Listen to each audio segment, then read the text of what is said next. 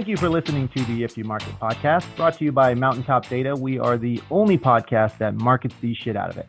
I'm your host, Sky Cassidy, and today we'll be talking with Kate Athmer. She's the Senior Director of Growth Marketing and Sales Development at Bombora, and we'll be talking to her about ABM mistakes. Super fun subject. Can't wait to get into this. Kate is a marketing specialist, branding expert, a published author, speaker, and problem solver. She's passionate about using data and automation to generate demand, shorten the sales cycle, and integrate sales and marketing. She's the co-author of Millennial Reboot. I think the subtitle, how do you work that, Kate? It's the Our Generation's Playbook for Professional Growth. Kate Athmer of Bombora, really excited to have you on talking about ABM today. I love this angle on ABM, the mistakes. How are you doing? I'm good. Thank you for having me. I'm really excited to be here. ABM mistakes is one of my favorite topics and something that I have an opportunity to discuss pretty regularly. So it's a familiar topic, and I'm happy to share my learnings from all of those conversations of the past. Yeah, ABM can be a bit dry, but ABM mistakes, that's the water cooler talk there. It's all about how you spin it. So you'd mentioned something with this ABM mistakes subject matter. I want you to kind of speak to that a little bit more. Basically, that your experience in ABM mistakes isn't within a specific silo or company, right? Right. So ABM is part of our marketing strategy at Bombora. It's been part of my marketing playbook for my previous roles as well. But a lot of my work in those roles involved working with a wide range of our customers and really coaching and consulting them on their ABM strategies. So anyone from a smaller organization who had limited resources and figured that ABM was the best way to prioritize those resources, to really large enterprise corporations who either wanted to do a pilot in ABM or recognized that in order to sell to other similar enterprise organizations like themselves, that ABM was really critical. ABM is, I think most people probably listening to this podcast are aware that ABM is important when today's buying committees are so large, and you're not just selling into one person, but you really have to put forth the effort to surround the organization and surround everyone who's part of that buying committee. So my experience is not just, like you said, not just in my own trials and tribulations and experimentation with ABM, but also in helping our customers dive in and figure out what makes sense for their ABM strategies. So you've seen people screw up across multiple industries. You've seen mistakes from campaigns that are trying to figure out what 5 accounts to target all the way up to what 5,000 accounts to target, basically. Yes, mistakes, but also definitely successes. ABM is really powerful, and some of our customers have completely transformed their marketing organization to be oriented around ABM with amazing success. So, and a lot of them made the mistakes at the beginning and figured things out. So the point of this is that there's success on the other side. It's not just mistakes, but once you can avoid the mistakes or correct the mistakes, there is really a huge potential upside for taking an account focus. Yeah, and I guess we could point out that the title of this podcast is ABM Mistakes. Not doing ABM is a mistake. ABM is a great right. It's a great technique. There's just, hey, why not learn the pitfalls to avoid ahead of time? And that's what we're here about. And also maybe to poke a little fun at some of these mistakes. There's probably some pretty silly stuff in there. Okay, well, before we get more into the account-based marketing side, by the way, if you're listening to the podcast and you didn't know what ABM meant, go back and listen to some past podcasts as well. There's probably many acronyms we can help you out with. Yeah, account-based marketing mistakes. Before we get into that, can you tell us a little bit about yourself, how you got where you're at, maybe touch on rowing championships, professional hockey, any of that kind of stuff in your background? Well, so I was an athlete in college, so the rowing championships stemmed out of that. Really got my start early on in my career working in sports because as an athlete, sports interested me. And then I discovered that I really liked to be on the forefront of marketing, and liked the fact that marketing was evolving as my career evolved to be a lot more data driven. Like most athletes, you wanted to be successful and win basically at what you're doing. You didn't want to be in the background in marketing. You said, hey, if I'm going to be in marketing, I want to win. I want to win, and I want to be able to prove I'm winning. Yep. Exactly. So the first kind of job I had for real, I call it my first real job, was at an ad tech company. And it was, if anyone remembers Point Roll, rest in peace, Point Roll, that was my first job. And we were really pioneering in terms of what could be done with ad creative. We had the first expandable, I think, banner ad. And there was just a lot of innovation happening at that company in terms of what could be done with display ads. And so it was an exciting place to work because we were doing things that hadn't been done before. And then that's kind of what steered me also into MarTech right after that, working for Integrate. And Integrate is still doing things that hadn't been solved by other pieces of MarTech. So areas where marketing automation hadn't reached yet. So Integrate's solving some of those challenges. So that was a nice sort of segue out of ad tech and into MarTech. And now I'm at Bombora, and Bombora is the leading provider of intent data. And what we really believe in is that marketing has this reputation sometimes of being a pollutant and really over marketing or overselling or being annoying to people. And at Bombora, we're trying to combat that by providing data to marketers and data to sales teams that help them prioritize and reach out to, market to, and sell to customers or prospects that are doing research on the services that the company can provide. We had a guest a while back that I'm not going to quote exactly, but said something to the effect, and I've been using it ever since, that marketers ruin everything. Our job is basically to find something that works and then beat the hell out of it until it doesn't work anymore, and then find something else before anyone else can use that thing. It's to kill that horse before anyone else can use it. Scorched earth is kind of how marketers end up working. If Bombora can help fight against that, to be the good side of marketing, that's awesome. I had somebody years ago, I remember having a call where we were looking at our product and asking this client of ours if there was one thing you could do. Our company provides data for, so historically companies like ours have been more on the evil side of enabling marketers to ruin things in mass. So we were asking if there was one thing you could have that doesn't exist with data, what would you want? Like, just forget about whether it's possible or not. What would you want? And they said, oh, we'd want to know when people are ready to buy.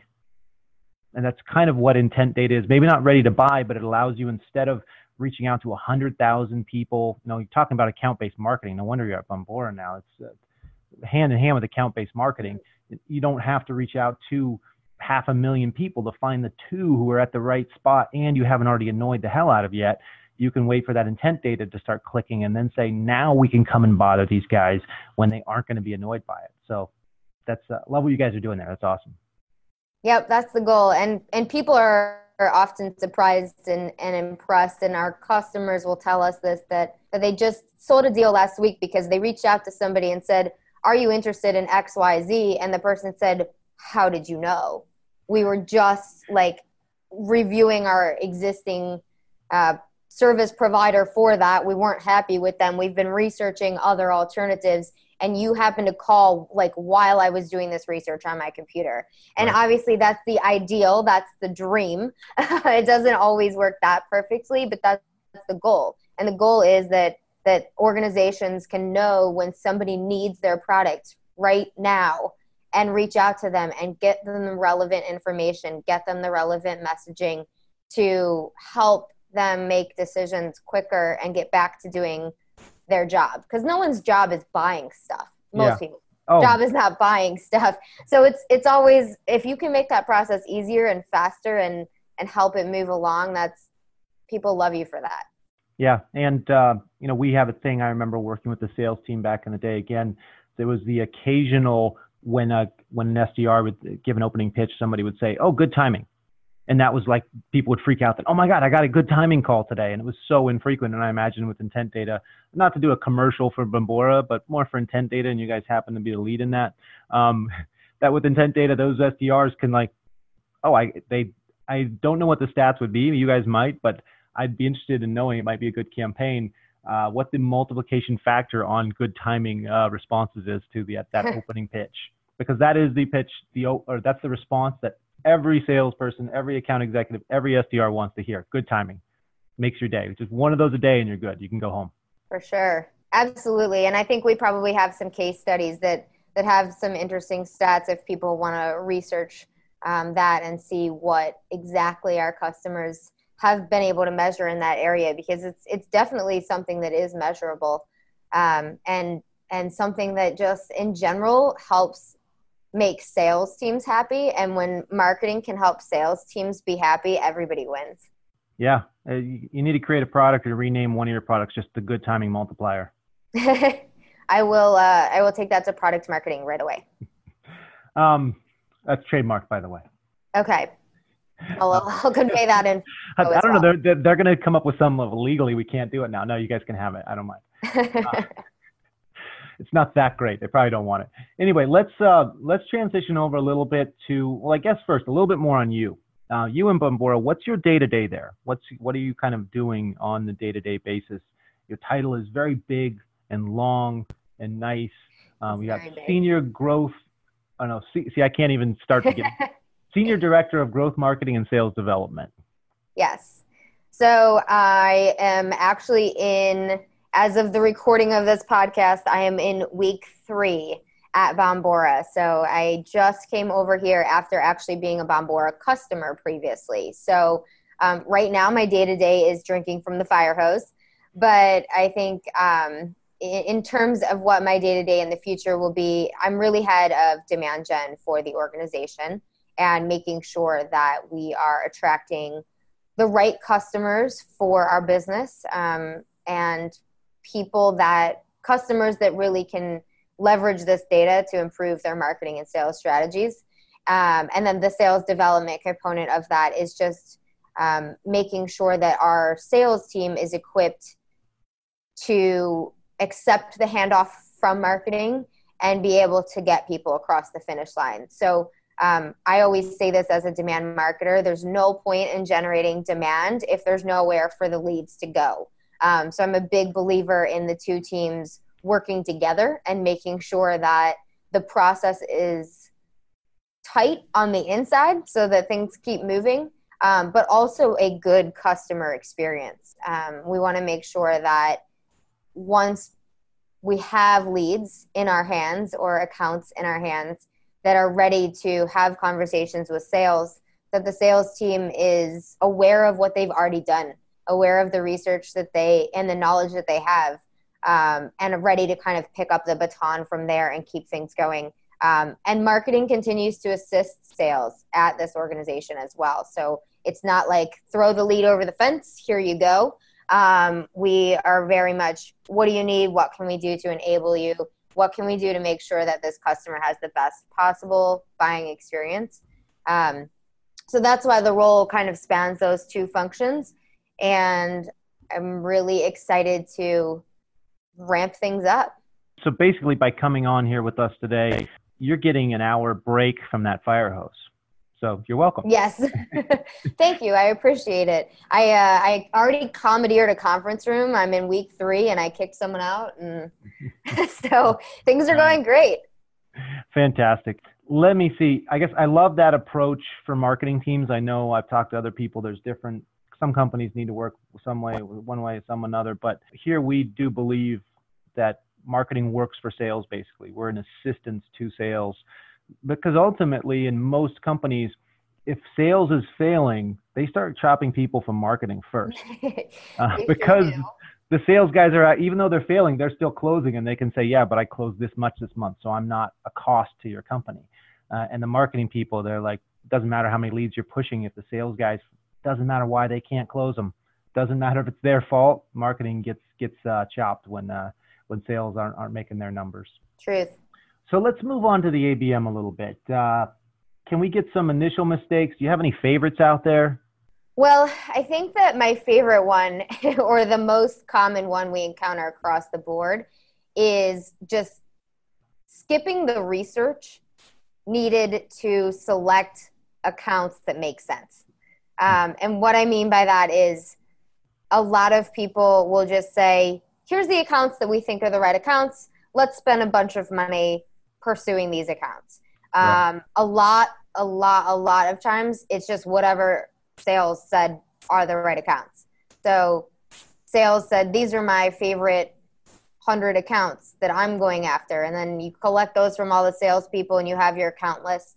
And I think that is one way to really, really early on get started, but you should have a process for validating that with data. Yeah, I would add on to that and say, if that's your technique, you might be better off not doing ABM, because the whole point is being really intentional in selecting the accounts. The sales guys don't half the time know, I'm sorry, but some of them do, some of them don't, really what and why accounts they should be, or type of accounts they should be pursuing. And if you're not going to spend a lot of time making sure you're getting the ship pointed in the right direction and a lot of energy and really making sure that sales guy, the account he says he wants, that he even has the right industry assigned to it in the CRM and the company size and whatnot. Otherwise, okay, he says, here's my best accounts, give me ones like this, and he has the wrong info in the system for him. Your ship's in the wrong direction. You're going to invest all these money in these companies. You're better off going back to the shotgun approach, because at least then you're going to hit something. Yeah.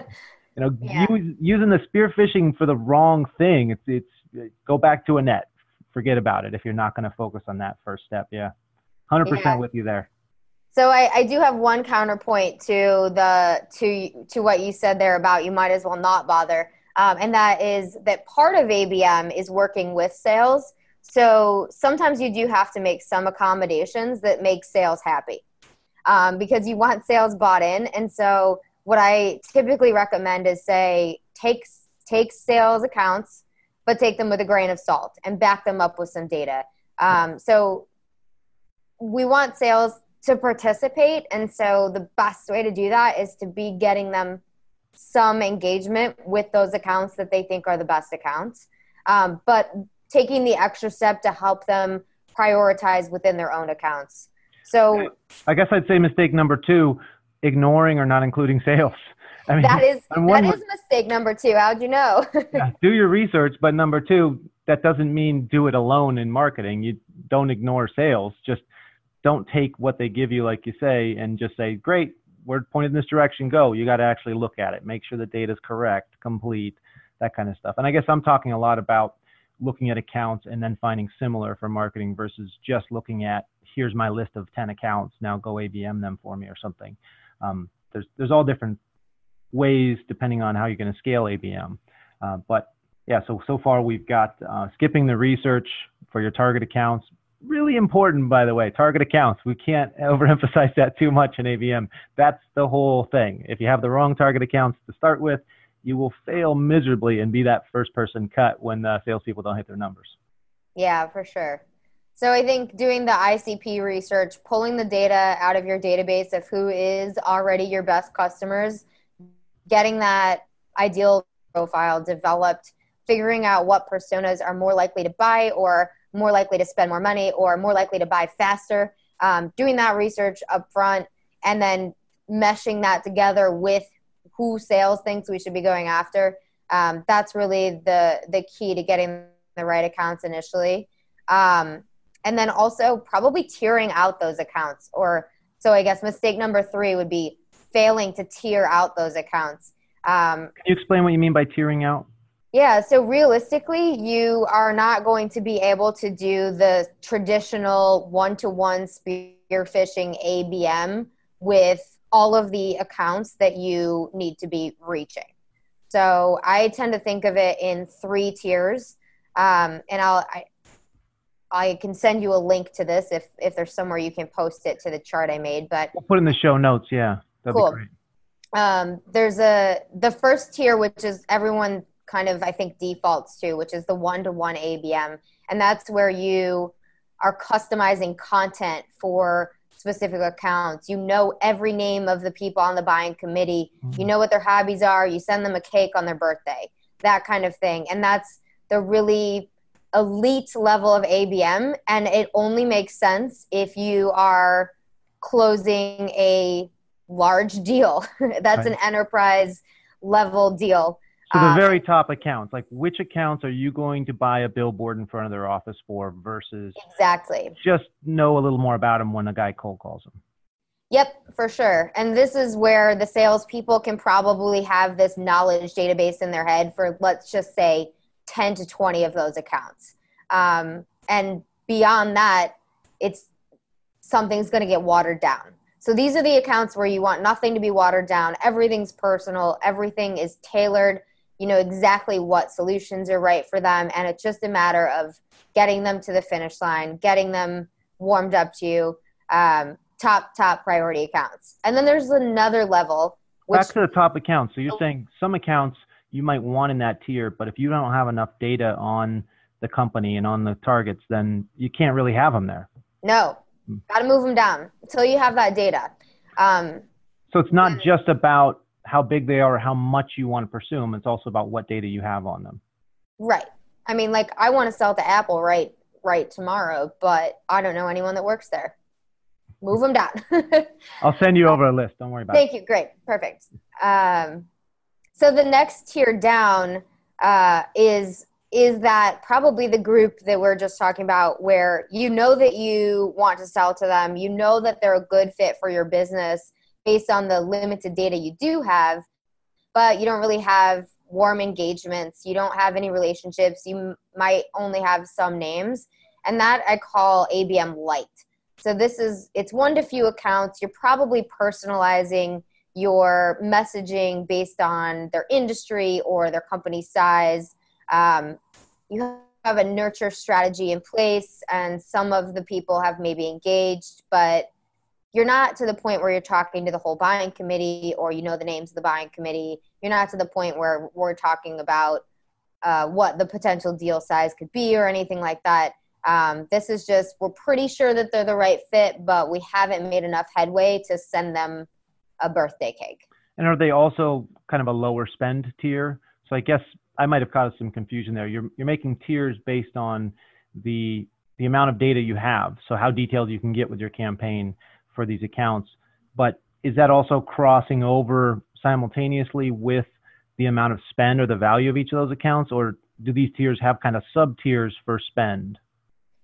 I tend to think of spend as kind of that's really a different conversation. This could influence your tiers, but just like, it's really hard to make a blanket statement about the size of the spend that would apply to every organization. Right. Oh, I guess I'm saying, are you saying this is an ABM account where everybody's getting the same spend treatment? So you're basically saying these are all the accounts of a certain value.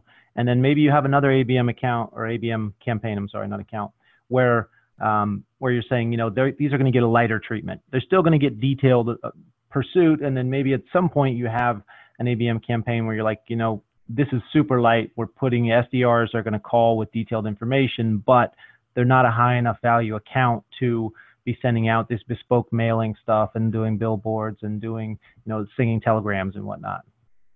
Yeah, I think there's definitely potential where there would be some accounts that are never big enough to be that full one-to-one ABM. And that would probably depend a bit on your business and what product you're selling to them too.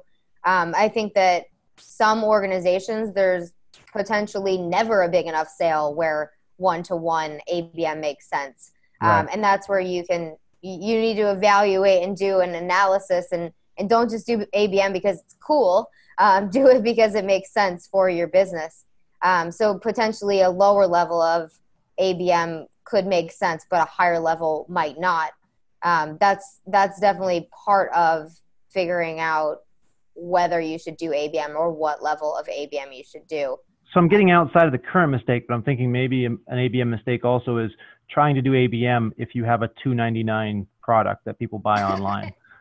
Like you Yeah. have to have a big enough value.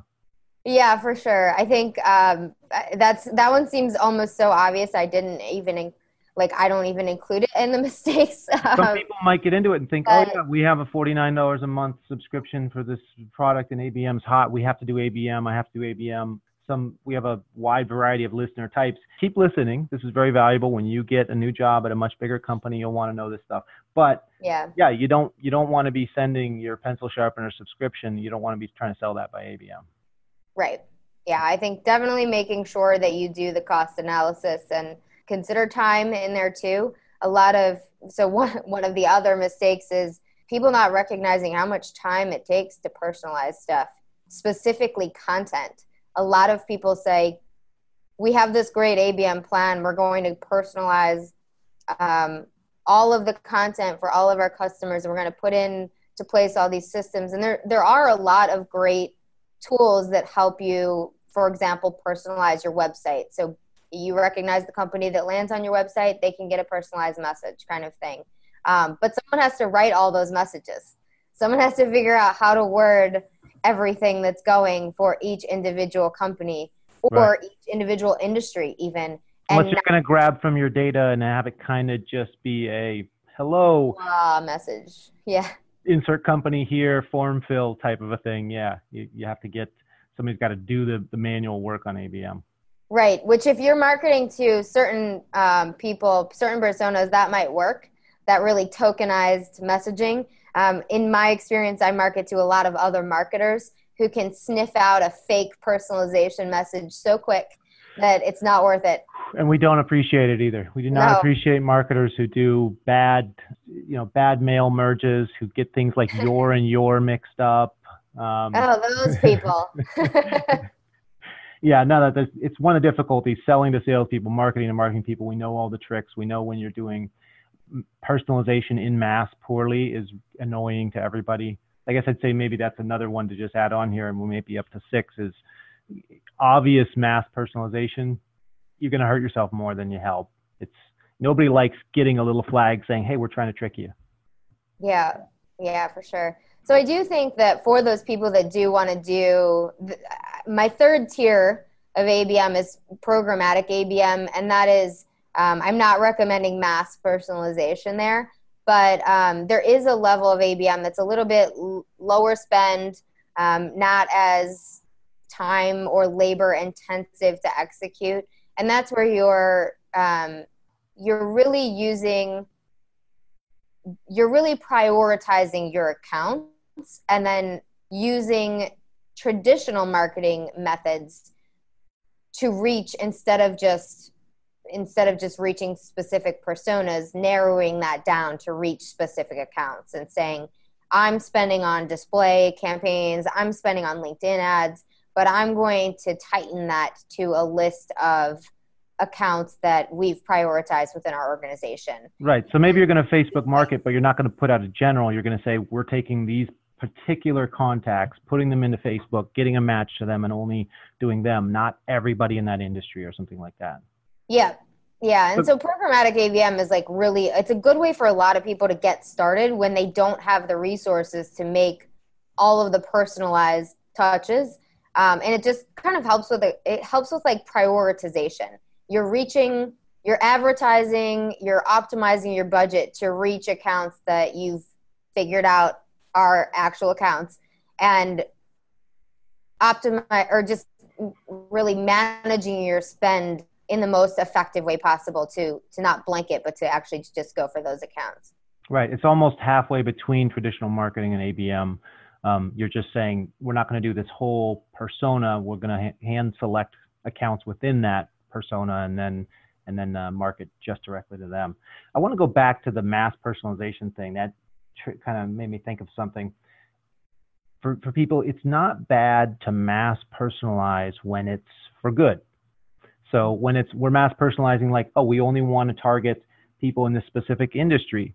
So we don't annoy people in industries that are completely irrelevant. I remember back in the day, a big problem with email spams and stuff was people thought, I can get 1 million emails. who cares who it is? The interested people will respond, and the people that it doesn't apply to, who cares?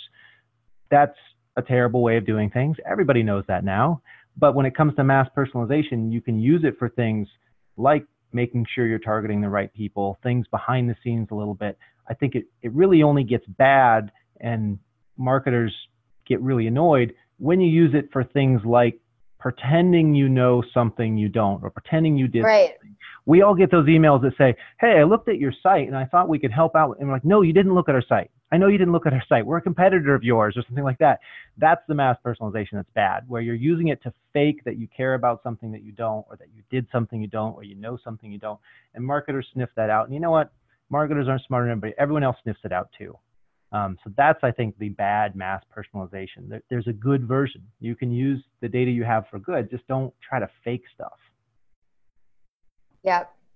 Agreed. Don't be too cheesy either. Yeah. Some people like cheese. I don't know. A lot of people are lactose intolerant out there. Don't be too cheesy. That's a bumper sticker. But how do you feel about pineapple on pizza? I'm good with it. Yeah. I'm also pro pineapple on pizza. So misspelling your is the bigger offense. I think that was what everyone voted. Yeah, we put out a link to the LinkedIn thing, letting everybody know that Kate was going to be on the podcast, and we put the wrong your in it. We quickly corrected it, but the damage was done. It's always done. The damage is always done. Thanks, social media. Forever on the internet. It's forever. Screenshots and everything. I would like to say we did it on purpose in order to get people to react, because sometimes you can't intentionally put a mistake into your campaign because you want people to point it out because they're raising their hand that way, and it gives them an easy call to action. The call to action on this is for them to point out we used the wrong your. We're going to get way more responses now because you can built in a bug, but that wasn't the case here. And that technique is not typically a great idea, I would say. But it can be effective sometimes done right, as long as it triggers something fun. I want to take a quick break, and then we'll come back. In the second half, we're going to dig into many more of the ABM mistakes. I think we got through 6, 7, something like that right now. A lot more to get to right after the break. Big brands see big opportunity in small business, but how do you reach, engage, and motivate the over 30 million small businesses that exist today in North America? How do big brands think and talk small? That's why Cargo exists, helping big brands market and sell to small businesses. You can visit thecargoagency.com to learn more. Welcome back to the If You Market podcast. I am here with Kate Athmer of Bombora. We're talking about ABM mistakes. We've got some more coming at you here in the second half. Kate, you want to start off with another one? Sure. So this one is a really big one. It kind of goes hand in hand with the what we were talking about right at the beginning, making sure you have the right accounts. And that is, a lot of people do not update their account list often enough. So relying on static target account list is... We'll edit that out. Don't worry about it. Mistake. I figured. Thanks. Do you want me to say it again? No. We like to say that and then not edit it out, so people get to hear us saying we're going to edit it out. Perfect. Yeah. So static target accounts. Basically, you set, here's our, let's just grab a number for a size of company. Here's our 50 accounts we're going to pursue. And a year from now, you still have that same 50 accounts. Yeah, or even 6 months from now. I think if we think back to the people that might be using the recommended sales list, how often is sales coming to you and saying, you know what, maybe take these 5 off. I talked to them. They're not interested.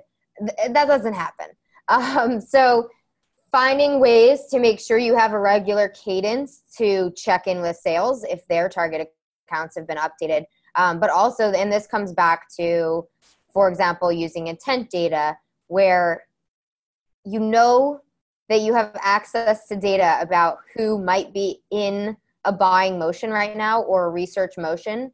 And you probably also have data to people who just signed a contract with your competitor, and now is not the time to be spamming them because they're probably already have buyer's remorse, right? So, so not updating your target account list and continuing to spam, and I do consider it spam, continuing to spam people accounts that you know are not ready to buy from you right now is only going to make things harder down the road. Unsolicited bulk email. We call it baloney here, but spam is pretty similar product. Yeah. Right. And just knowing, like, paying attention to what time it is, paying attention to all of the tools you have as a marketer today to make sure that you're not just hitting the same list over and over again with no regard for what they care about is a mistake. And the other side of the static target account list is failing to expand your target account list. And this one is huge and something that we see so much of, and that is focusing so much on ABM. Is a lot of people are like, if you focus all on ABM, then the well will run dry. And that's true, but the way to avoid that is to continually be adding to that ABM pool. And so you can do all ABM if you want, and we've seen some people have success doing all ABM, but the reason is they keep doing demand gen. They keep adding to that pool. They keep finding new accounts that are like the accounts on their list and adding them in, swapping out the ones that just bought from their competitor, and keeping that list really dynamic and fresh so that there are leads coming into the top of the funnel and that the pool continues to refill itself. Right. So do a lookalike, go to your sales team and ask them, who else should you want us to pursue? Go to Bombora and look at the intent data and say, what lookalike companies are at a nice intent spot for us to pursue, that kind of stuff. Yeah. Go to LeadSpace, go to Everstring, have them look at your data and tell you who else should be on that account list. There's so many tools that marketers have to do marketing smarter. And go to Top Data Search made by Mountaintop Data. Plug. I would say you're talking about accounts, but I think also within accounts, it's the individual contacts. So it's kind of a constant updating. Like we talk about a year, 6 months. If you aren't updating the contacts within an account in, every 6 months, you have 20% probably overturn in those contacts. You need to be adding the new contacts. And in many industries, those are going to be your best targets, are the people that are new within a company. They're open-minded, at least. They don't set into things already. They're looking to shake something up. They're looking to make something their own instead of just continue whatever the status quo was in the company. So yeah, updating the accounts themselves, but then, it's called account-based marketing, but there's still people inside that. Make sure you're updating the individual people you're reaching out to as well. Yeah, so you snuck into one of my other mistakes there, and that is focusing too much on accounts and not enough on contacts. You still need to reach the actual people at those accounts. And oftentimes in today's world, it's multiple people.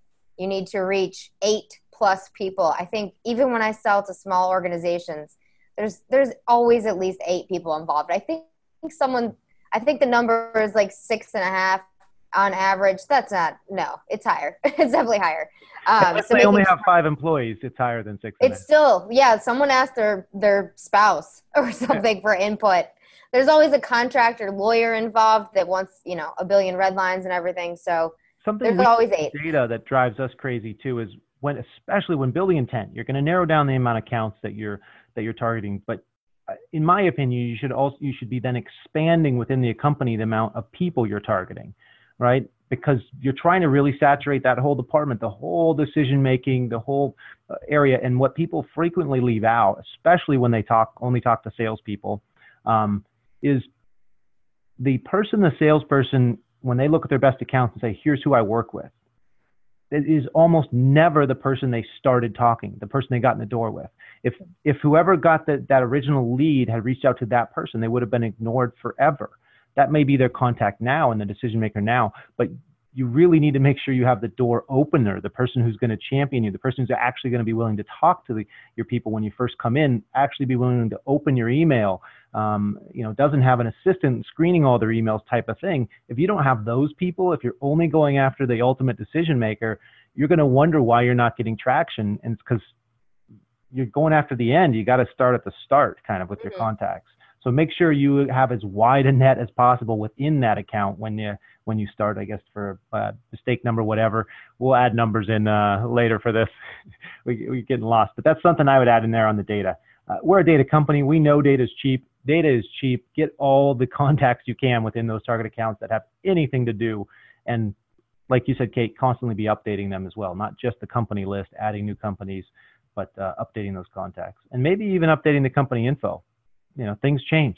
They grow in size. They get funding. Yeah, things change that could be part of your target. And if you don't relook at the data points you're using in your account-based marketing to target them and for the type of message you're targeting, you may be sending something to them that's based on old information about what their company does, about their messaging, about what the company size they are, whatever information you're using around them. Don't use 2 years ago's messaging from them to target them, or you'll look kind of silly when they're like, hey, we got bought by Oracle 2 years ago. You guys are way off base on this comparing us to Oracle thing you're doing in the account-based marketing. We are Oracle now. That kind of a thing can be pretty damaging to getting any response as well. Yeah, I think, and this is a whole separate topic probably for another day, but keeping in mind that account-based marketing can be used for existing customers too. It's a great strategy for upsell, cross-sell kind of movements. And that's another case for making sure that you continue to have accurate data on the account and as many contacts as possible. Yeah. Relevant contacts. You can have an ABM for account-based management as well, I guess, with your existing clients. Yeah. Oh, God, we are running out of time so fast. Let's try to spitfire out a couple more here before we run out of time. Do you have any other quick and easy ones? I've got a list from people online as well. Let's do your list. I'm curious what we got offline. So one that I'm glad we're bringing this one up, thinking that it's a 60-day initiative.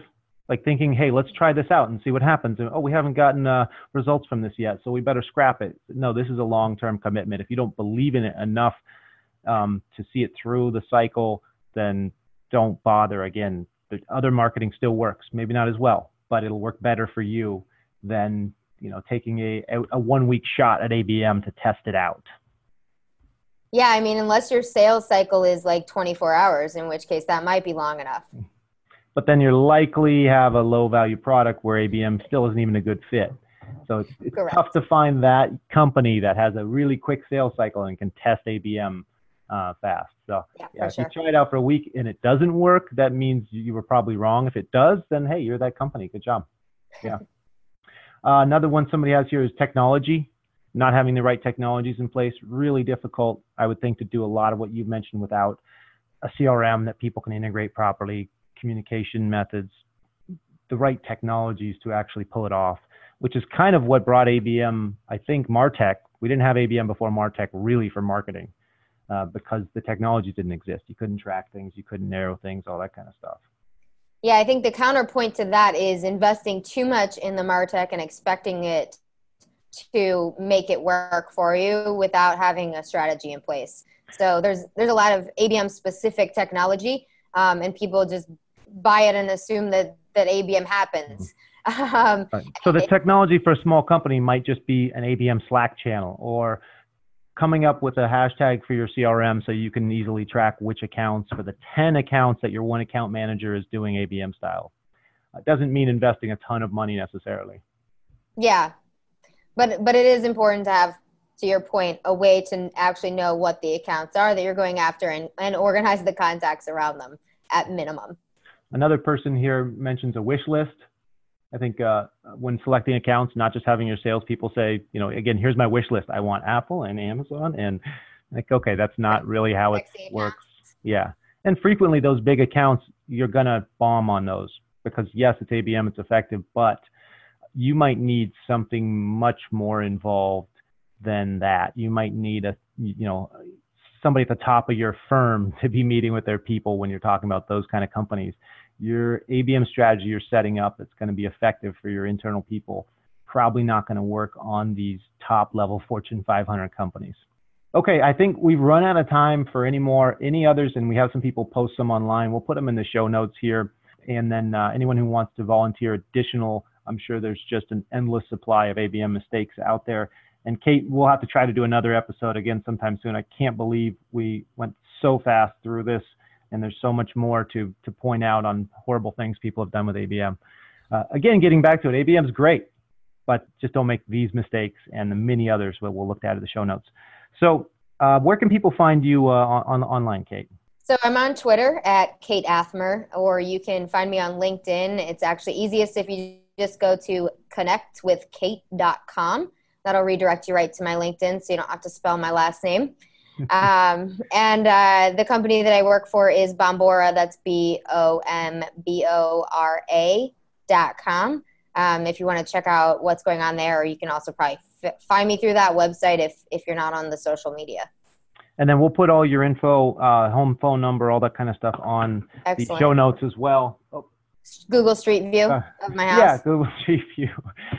Everything. No, we'll put your basic business information and LinkedIn link and stuff like that on the show notes. So anybody who wants to find you, but also, just put her name into LinkedIn and she'll come up. Listeners, please do share us on social media and give us a good review on iTunes. Now, on behalf of the If You Market team and Kate Athmer of Bombora, thank you for listening to the If You Market podcast, where we believe if you market the shit out of it with account-based marketing and don't make the mistakes we've talked about, I guess, they will come. The If You Market podcast is brought to you by Mountaintop Data. And at Mountaintop Data, we're all about data for B2B marketing. Our goal is to improve the quality, depth, and coverage of our clients' targeted marketing data while removing the technical pain of accessing and implementing data. We help with everything from new target contacts to appending and cleaning existing data, all with the goal to free you and your team up to focus on creating great marketing experiences. Check us out online at mountaintopdata.com and sign up for our new Top Data Search tool and get free access to search our database of over 30 million business contacts. Use the code #IYM when signing up and get 200 free credits.